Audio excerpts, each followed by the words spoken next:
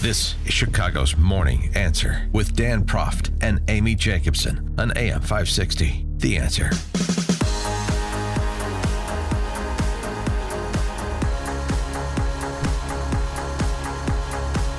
Good morning, Dan and Amy. And are you ready to have a discussion on the 5 stages of psychosexual development, Amy? I'm so ready. Yeah. I thought you'd never ask. I don't know if we'll have time for that, but we do need to get to the id, the ego, and the superego.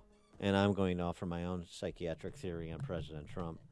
But we'll see if this is received well by Justin Frank, Dr. Justin Frank, who's a clinical professor of psychiatry at George Washington University Medical Center. He's the best-selling author of Bush on the Couch, Obama on the Couch, and the new book, see if you can predict the title. Trump on the couch? You got it. A little bit of psychoanalysis from a distance of our presidents. For more on the current occupant of the White House, we're pleased to be joined by Dr. Justin Frank. Dr. Frank, thanks for joining us. Appreciate it. Thank you. It's good to be here. All right, so here's my theory. See if... I want to hear your theory. All right. I think that what makes Trump different is that he has no superego. There's no ability to internalize cultural norms. And that's what separates him from mere mortals like you and I. I think that's exactly right. Oh! All right, thanks for coming on the show. And I think I got I got a B in psych at Northwestern too. So interview is now over.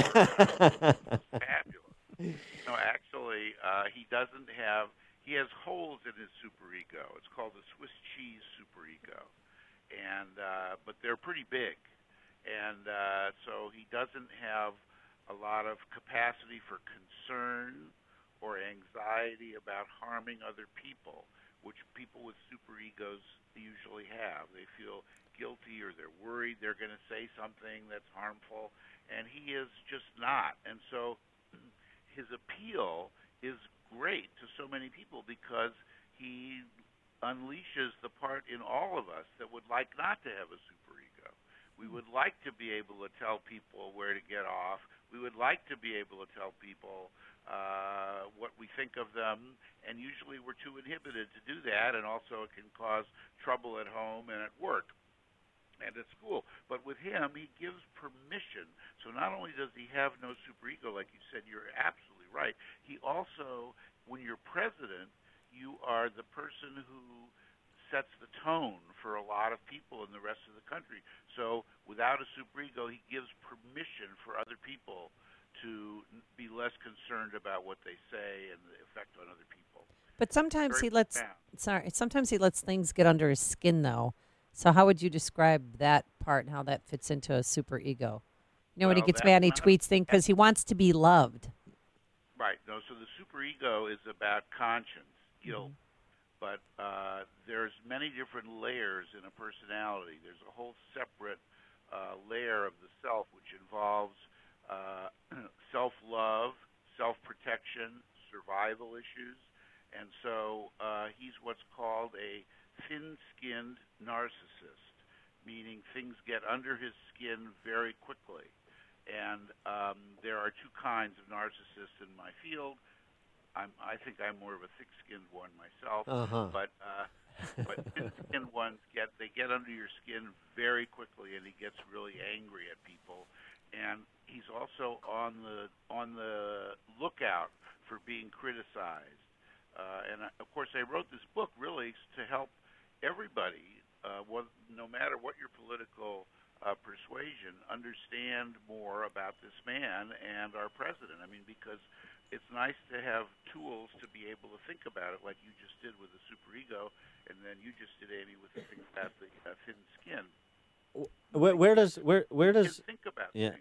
And so in terms of influences, it's been reported, and it seems to be accurate, that Norman Vincent Peale had a great influence on Trump's sort of attitude about life and the power of positive thinking, sort of has informed how Trump has conducted his life, perhaps a bit nihilistic and utilitarian, but always positive, always forward, and that's been how he has found success. And so, of course, he's going to continue to pursue what has brought him success in his own mind. It's always positive. He really moves forward. One of the things I've admired about him is on the one hand, he's thin-skinned, but on the other hand, he seems to be able to pick himself up very quickly if somebody's, hit him or knocked him down. If he feels it, he just moves right forward. He's very positive. Norman Vincent Peale was a huge influence. He already started doing that for himself when he was younger, because I think that when I was examining his life and his history, he had a very early experience of feeling betrayed by his mother through no fault of her own. It was actually that when he was 2, he's the 4th child of 5, and when he was 2, she had their 5th child, his little brother, but when she went to the hospital, she didn't come back for quite a while. She had a hemorrhage, she had 4 surgeries, she almost died. And he was without a mother suddenly. And then when she finally came back, of course, it was with a rival, his little brother, Robert.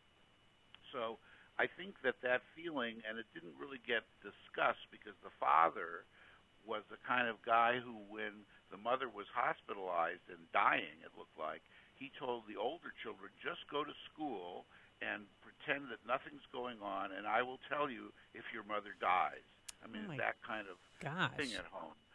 So I think that's pretty disturbing to me as a father and as a psychoanalyst, too. And so I think that he learned to kind of keep certain feelings aside. And then he decided to take care of himself if nobody else was going to do it. And so what he did as he got older, he had the positive thinking from Norman Vincent Peale, like you said, but he also became, instead of being betrayed, he became sort of the aggressor, the betrayer. He could get people into deals. He could do things, and he could take advantage of situations rather than being taken advantage of. That's why he writes in his books, when I fight, I hit back twice as hard when I'm in a fight. Wow, and how did his brother's death affect him? I know he doesn't drink or smoke, never even tried it. Right. His brother... First of all, it's a complicated thing because his brother was named for his father. Mm-hmm. So his brother was really named to be the heir of the Trump family fortune and family name. And so he never, no matter what happened, he could never change his name to Fred Jr. Mm-hmm. So he was always someone other than the natural heir. And his brother, however, was...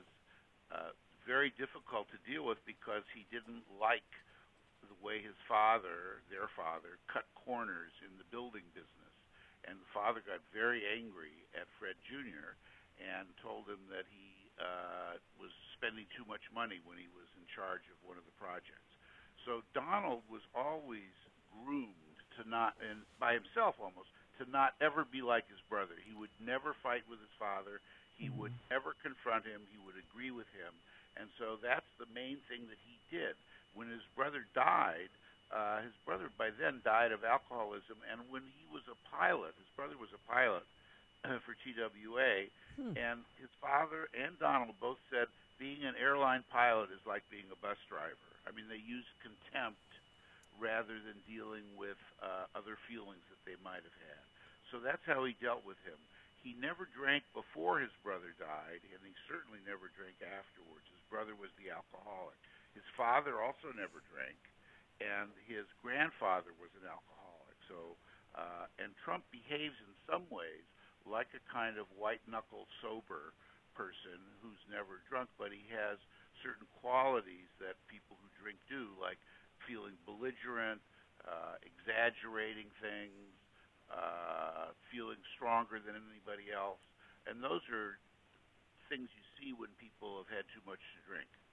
He is Dr. Justin Frank, clinical professor of psychiatry at George Washington University's Medical Center, the best-selling author of Bush on the Couch, Obama on the Couch, putting together psychoanalytical profiles of presidents, and now his new book, Trump on the Couch. And let me suggest for a follow-up book to Trump on the Couch, Ivanka and Jared on the Couch. Okay, I want to crawl inside their minds. Oh, my God. What a great idea. In fact, I'd like you to write the preface. All right, sure. I'm happy to do it. The introduction, and because what you'll see, as you said already, what happens to children of parents without a superego. Yeah. How do they grow? Because fathers usually, historically at least, lay down the law, and they tell children about right and wrong. The Ten Commandments, thou shalt not kill, honor thy parents, don't steal, all that stuff, those are written for 5-year-olds, really. Right. And it's like to set rules about how to live, and he didn't have that. One of the things that happened, yeah. One of the things that happens is you could have a daughter that grows up to be a character from Westworld. Dr. Frank, thanks so much for joining us. Appreciate it. Good luck with the book. Thank you very much. And he joined us on our turnkey.pro answer line. If you're talking about it, Dan and Amy are talking about it. It's Chicago's Morning Answer on AM 560. The Answer.